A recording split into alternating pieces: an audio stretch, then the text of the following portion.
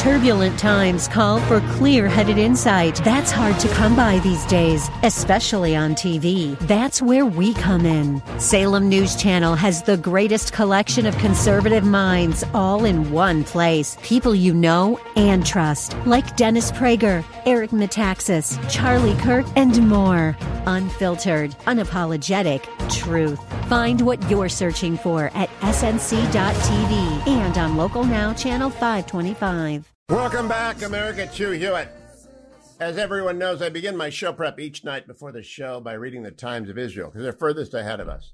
And I read today, Israel's ambassador in New Zealand casts the first vote of the election. So the Israeli elections are underway, and now's the time to bring in Dr. Michael Oren, former Israeli ambassador to the United States, former deputy minister in the government, now a remarkable author and expert on all things, everything.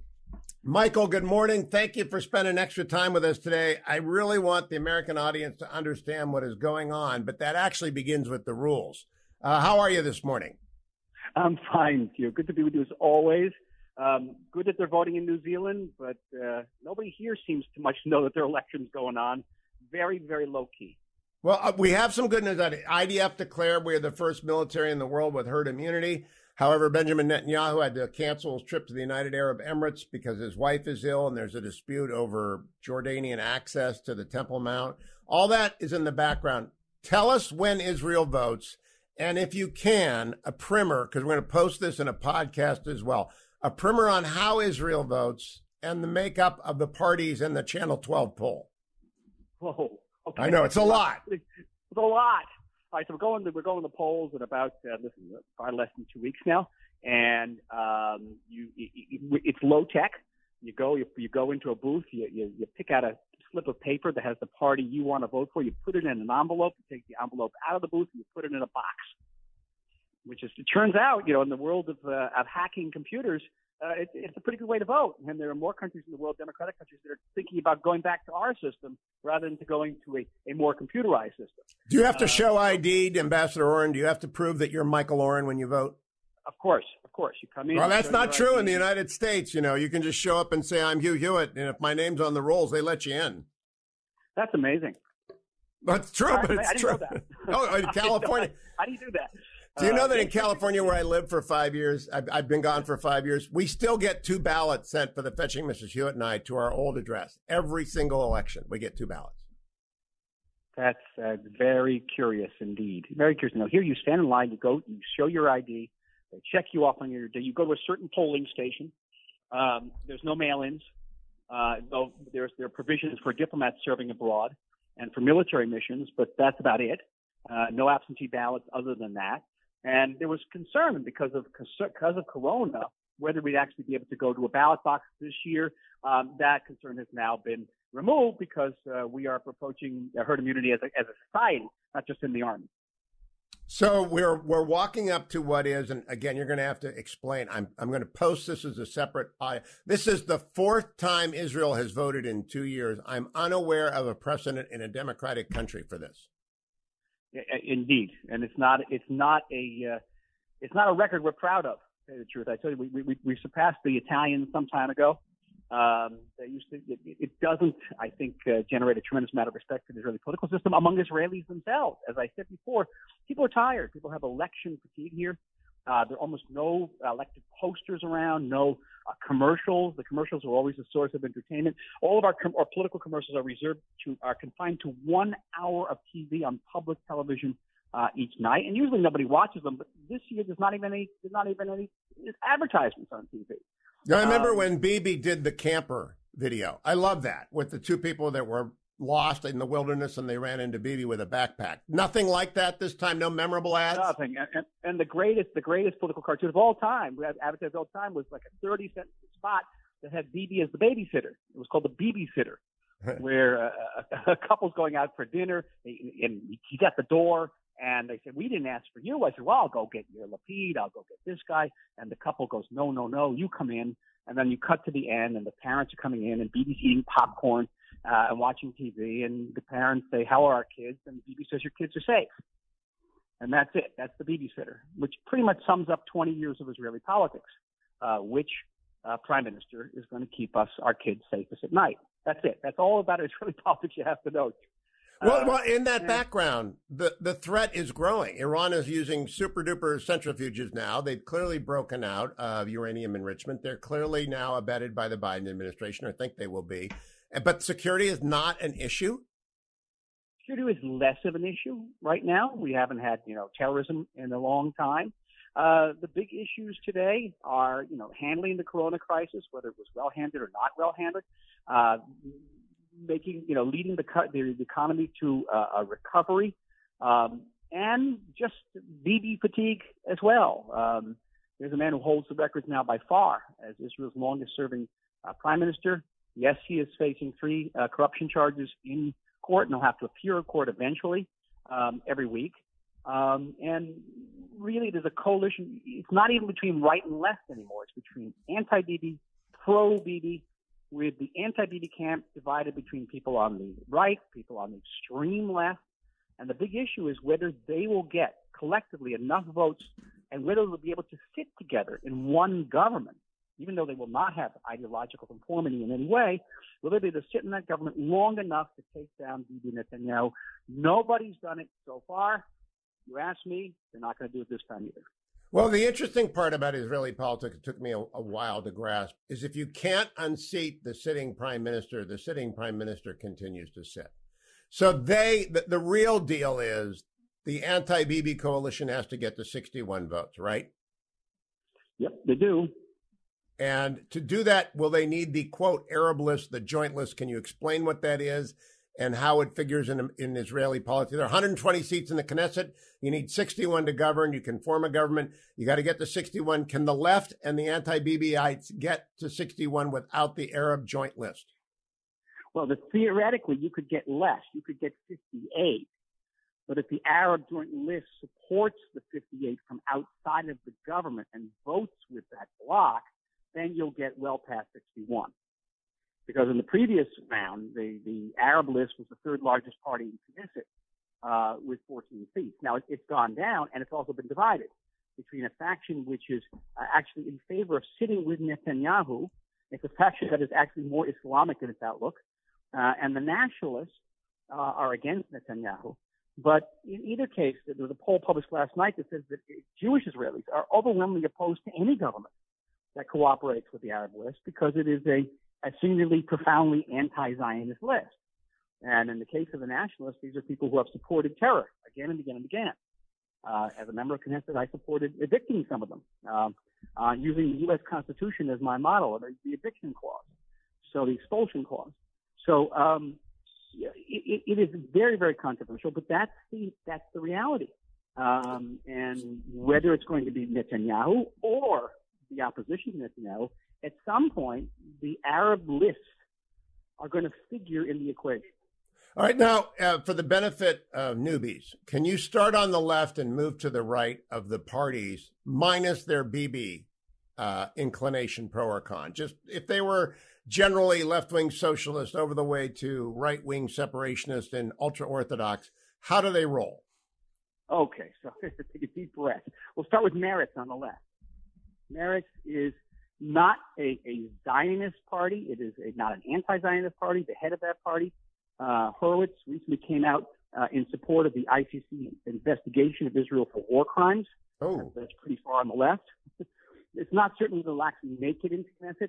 You have to get a certain percentage of the votes, the minimum percentage of the votes in order to get into Knesset. It's not certain that they're going to pass that bar. A little bit more center way, but still quite on the left, is the Labor Party, which has fallen on very, very hard times. It was the party that created the State of Israel, which ruled the State of Israel from 1948 to 1977, when Menachem Begin defeated Yitzhak Rabin. That party now has had a bit of a revival under Merav Michaeli, a woman, a radical feminist, a friend, and they're expected to get about 7 seats, which is something of a revival from Labor, because in previous rounds, Labor just barely made it into Knesset. Moving toward the center, the Yesh Atid party. There is a future party of Yair Lapid. It fashions itself as a center-right party. Parts of that party are center-left, and it's doing quite well. Is he the mayor of Tel Aviv? Yeah, he didn't make it in. Okay. Ron Hussein was going to be the sort of the hope of the left, and he fizzled out very, very fast. He didn't even get on a list for Labor, or he didn't get on anybody's list? Huh, okay. He was going to take over Labor. He had his own party. He was going to unite with Labor. It didn't quite work out. He didn't succeed as a national politician. He's a good mayor. Moving now, so Yair Lapid has been in Knesset, established this party back in 2013. He succeeded in keeping this party in Knesset, which is no small feat. And many people, including very good friends of mine, are supportive of him. They see him as a politician who has grown. He was a TV interviewer, and he's grown into something of a national figure, a bit of a statesman, a good politician, a very formidable opposition to Netanyahu, and a very comfortable opponent for Netanyahu. Because how old is he, and how does he have a good defense profile towards Iran? Oh yes, there's nobody here, with the exception of parts of the left and the radical left, who support the JCPOA. Okay. There are several members of Knesset, 2 members of Knesset from the left who support the JCPOA, but they are small time compared to. There was a group of 20 former high-ranking officers and Mossad officials who came out in support of the JCPOA. The next day, another group came out against the JCPOA, 1,800 former high-ranking officers. So that gives you a sense of the proportion of Israelis who support it and those Israelis who are against it. But I was saying that Yair Lapid is a very comfortable opponent to Netanyahu because he's not from the right. So he can attack Yair Lapid as a leftist. He cannot do that with the next party, which is Yamina, the rightward party of Naftali Bennett, which is a right-wing party with some very right-wing people in it. Naftali Bennett, the son of Americans and Canadians, speaks English, has been in the Israeli political scene now for many years. And he's viewed as the swing vote, that no government can come into being without Naftali Bennett's Yamina party. So he has, even though he's only expected to get between 11, 12, at most 14 seats, he could actually end up being prime minister in the rotational situation because he is the only person, the only party that's willing to sit both with Netanyahu and against Netanyahu. Get that one. Moving further, now to the right is the New Hope Party of Gideon Sa'ar, and a right-wing party, but Gideon Sa'ar is a formidable enemy and opponent of Netanyahu, and he has said he will never sit with Netanyahu. So in a way that... Well, didn't Benny Gantz say that too? Yeah, I know. Okay, so I'm curious, by the way... What they say after elections are 2 different things. So New Hope Sa'ar, they are right-wing, they are pro-IDF, everybody is that we're into now, but they're anti-Bibi, right? Anti-Bibi. Okay, next. Next. Gantz's party, Blue and White, is still running. It is center, maybe center-right. It may not pass the bar to get into Knesset. And then there is the Bet Lieberman, Victor Lieberman's party, and it's a largely Russian party. Israel is our home party. It is right-wing and anti-Orthodox Jewish. It's against the Haredim, the ultra-Orthodox Jews, and won't sit with them in the same coalition. Victor Lieberman has always chosen an enemy. In the past, he was against the Arabs. Now he's against the ultra-Orthodox. But it gives him a lot of power because there's a tremendous amount of resentment against the ultra-Orthodox here for their flouting of government restrictions on the corona crisis. Now, Avigdor Lieberman actually precipitated this entire 2-year cycle, right? He was expected to sit with Netanyahu in the first of the 4 elections on which we are on the 4th, and he refused to at the last minute. Am I right in recollecting that, Michael? Yes, you are. And, there were other factors that contributed, but he was certainly a central one. It's interesting that both Avigdor Lieberman, Gideon Sa'ar, Naftali Bennett, these are all people who worked for Netanyahu. And now they're committed to taking him down, at least in word, if not in deed. And it says a lot about Netanyahu's interpersonal relationships, certainly, but also his formidable ability to keep on coming back. It's always premature to eulogize him politically. And after that, we come to Likud, right? And then there's Likud. There's Netanyahu's own party, which is polling about 27 seats, still the largest party in Knesset. Netanyahu is still viewed by the majority of Israelis as the individual most qualified to be prime minister. Even Israelis who don't like him understand he's most qualified to be prime minister. And the question is whether the Likud and Netanyahu can pull together the 61, or whether these other parties who are against Netanyahu can pull together the 61. In either case, with the support of at least one Arab faction from outside. Now, to the right of Likud, and some people say Bennett's party is to the right of Likud, but let's ignore that. They're interchangeable in an American's point of view, a secular American's point of view. Now we come into the religious parties, correct? All right, so we're not done yet. So then there are religious parties who are national religious, who believe in the state of Israel. That would be also Yamina. And there are two parties there. One of Bezalel Smotrich, a young settlement leader, very formidable individual, very smart, very dynamic. And then there's Otzma Yehudit, Jewish Power, which is a descendant from Meir Kahana's racist fascist party, which had been kicked out of Knesset originally by a high court order because of this. Is now back in a different iteration and is openly allied with the pro-Netanyahu faction, which is highly, highly controversial for this country. Has it evolved away from its fascist roots in Kahaniism? It's debatable. For example, they venerate who perpetrated a massacre against Palestinians in the Tomb of the Patriarchs in Hebron. Oh, and Goldberg, and it's highly. What can I say? Are there any potential allies of pride for us? Are there any allies of Netanyahu who will not sit in a government with them? No. Okay. So that as a political matter, it's possibly a piece of the Netanyahu puzzle. Yes, not possibly, probably. All right. Okay. Then you come to the ultra-Orthodox parties, which are the Ashkenazi, the Eastern European ultra-Orthodox parties, the Mizrahi Sephardi parties, whereas the Ashkenazi ultra-Orthodox parties have already said they're going to be on the side of Netanyahu, as have the Mizrahi parties under Aryeh Deri, who's a longtime ally of Benjamin Netanyahu. Also, there are parties like the Lieberman's party, but also Yair Lapid's party, said they simply won't sit in the government with these ultra-Orthodox parties. So that becomes an issue as well. Time for a pause now in this edition of The Interview with Hugh Hewitt. I want to remind you that our sponsor is AndrewandTodd.com. They're with Sierra Pacific. They lend you money to refinance your house or buy a home or help your son or daughter become investors in real estate by becoming a non-occupying co-borrower. They help senior citizens with reverse mortgage. They help veterans with no money down mortgages. They help you refinance. So if you need to get money out of your house or you need a whole new house, go to AndrewandTodd.com or call them at 888-888-1172. Now back to this edition of Hugh Hewitt and The Interview. So when we break this down, ideologically, as you've said many times, Israel has moved steadily right in its maturation as a state beginning in 1948.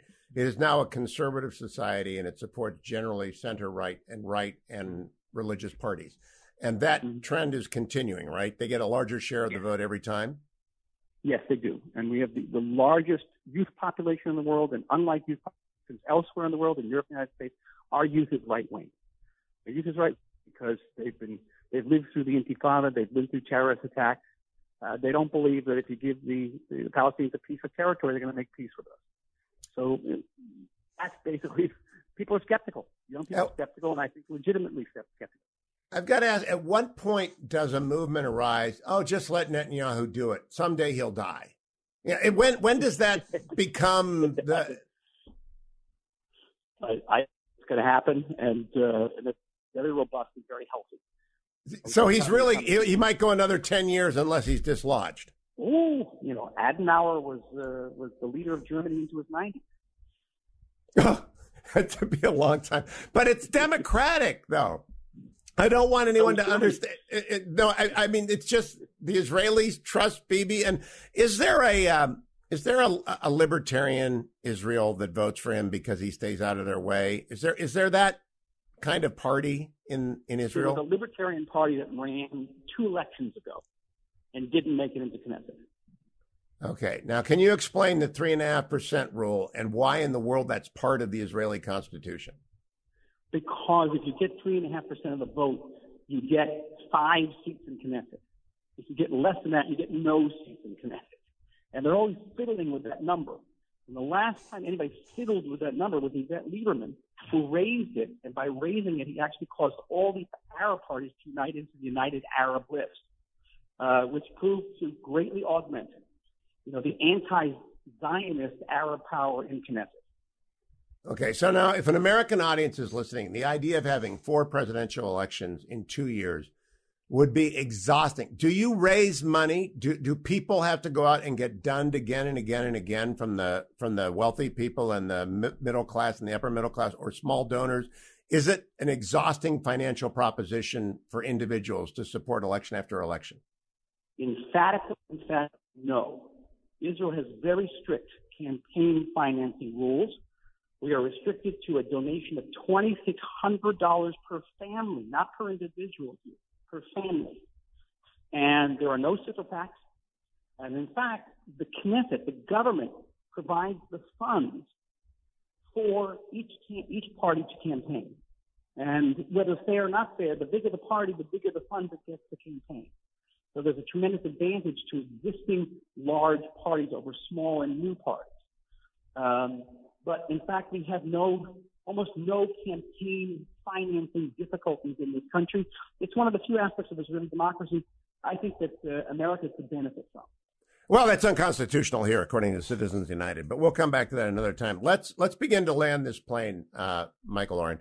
We've got the 4th election in 2 years coming up, and in Great Britain and other places, we get surprises sometimes. I believe there have been a few surprises in Israel over the years as well. Do you think there's a potential for a surprise, either pro or anti-Bibi at this point? Most of the commentators and analysts you talk to think that Bibi's going to lose. They think that the anti-Bibi groups, the factions, can get together even for a short period of time and oust him. And once he's ousted, then he must appear in court not as Prime Minister Netanyahu, but as Citizen Netanyahu. And he will not be able to run again once he is out. They believe they can do that. I remain skeptical. Even in the face of mounting numbers against Netanyahu, I still believe, particularly after he has made Israel the first country in the world to be almost completely vaccinated, since he has led us to the coronavirus crisis, I think there's a good chance he's going to win again. Well, do Israelis connect? Or at the very most, we'll go to a 5th round of election. This is the thing I don't get. Usually Americans vote yes or no based upon how they feel economically and how they feel about the future. And Israel's had a very good run in terms of building the wall, bringing security back after a plague of terrorism, staring down Iran, taking out Iranian targets in Syria. And the economy is a thing of wonder when there isn't a coronavirus shutdown. And now it's the first. I really genuinely am perplexed how this is even close. Is it close to mean against Netanyahu or for Yeah, Netanyahu? Against Netanyahu. I mean, if you look at this, unless you're bored with him, the country works maybe better than any country on the planet. I mean, how's your poverty level? There's significant poverty. You'd be surprised. We have the 3rd largest income gap in the world after the United States, Chile, and Mexico.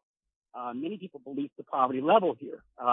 Almost 2 different economies. You have the high-tech economy, Tel Aviv, the center. But you have the periphery where many, many people are poor. So, do the poor people get medical care? The fear is that Bibi's going to put together a government made of ultra-Orthodox and extreme rightists, even fascists and racists, which will change the fundamental character of the country and make us less democratic. And that's the fear here. And the fear of electing a prime minister who has served too long, fear of a prime minister who is facing these corruption charges.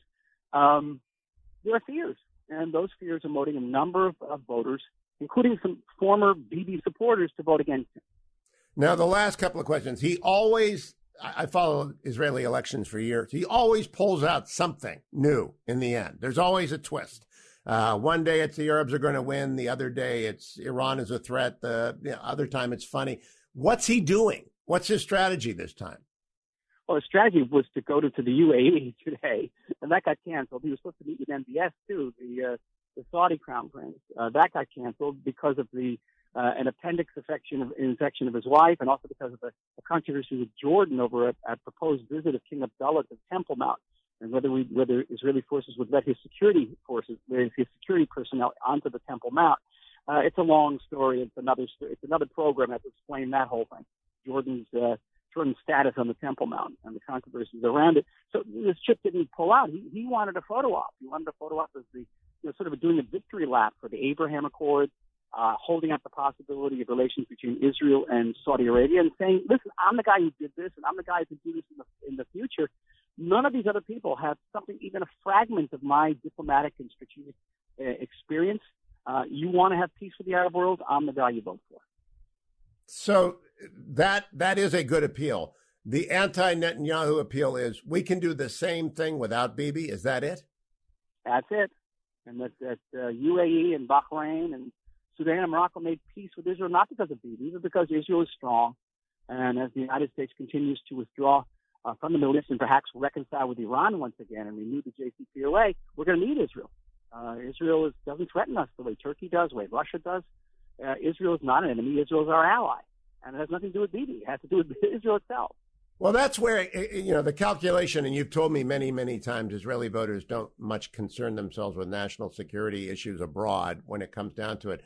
Americans on the center right are very comfortable with Netanyahu, and even on the center left, they mostly shut up about him if they don't like him. On the far left, they hate Netanyahu.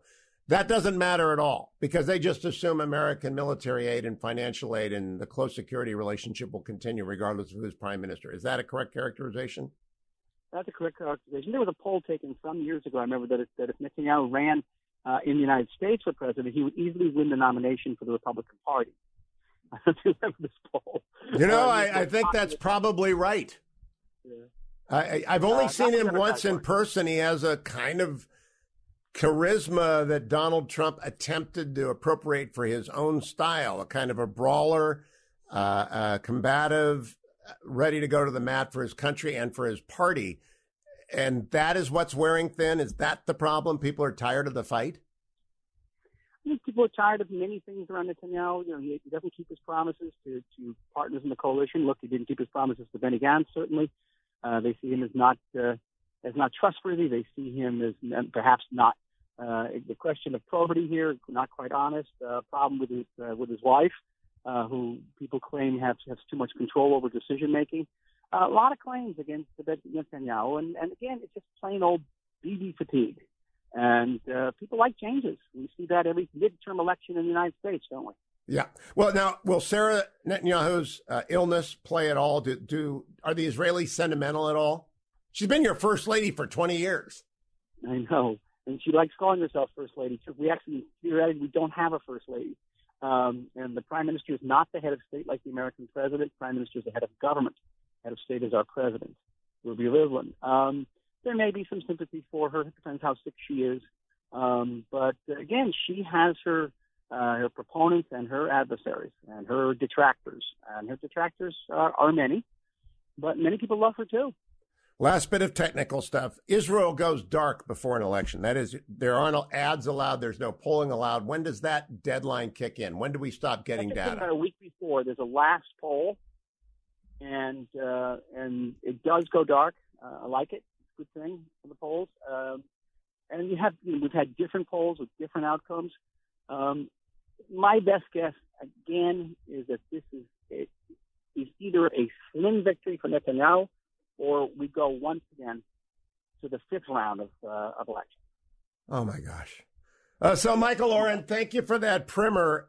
Who is the most likely to be prime minister if it's not Netanyahu?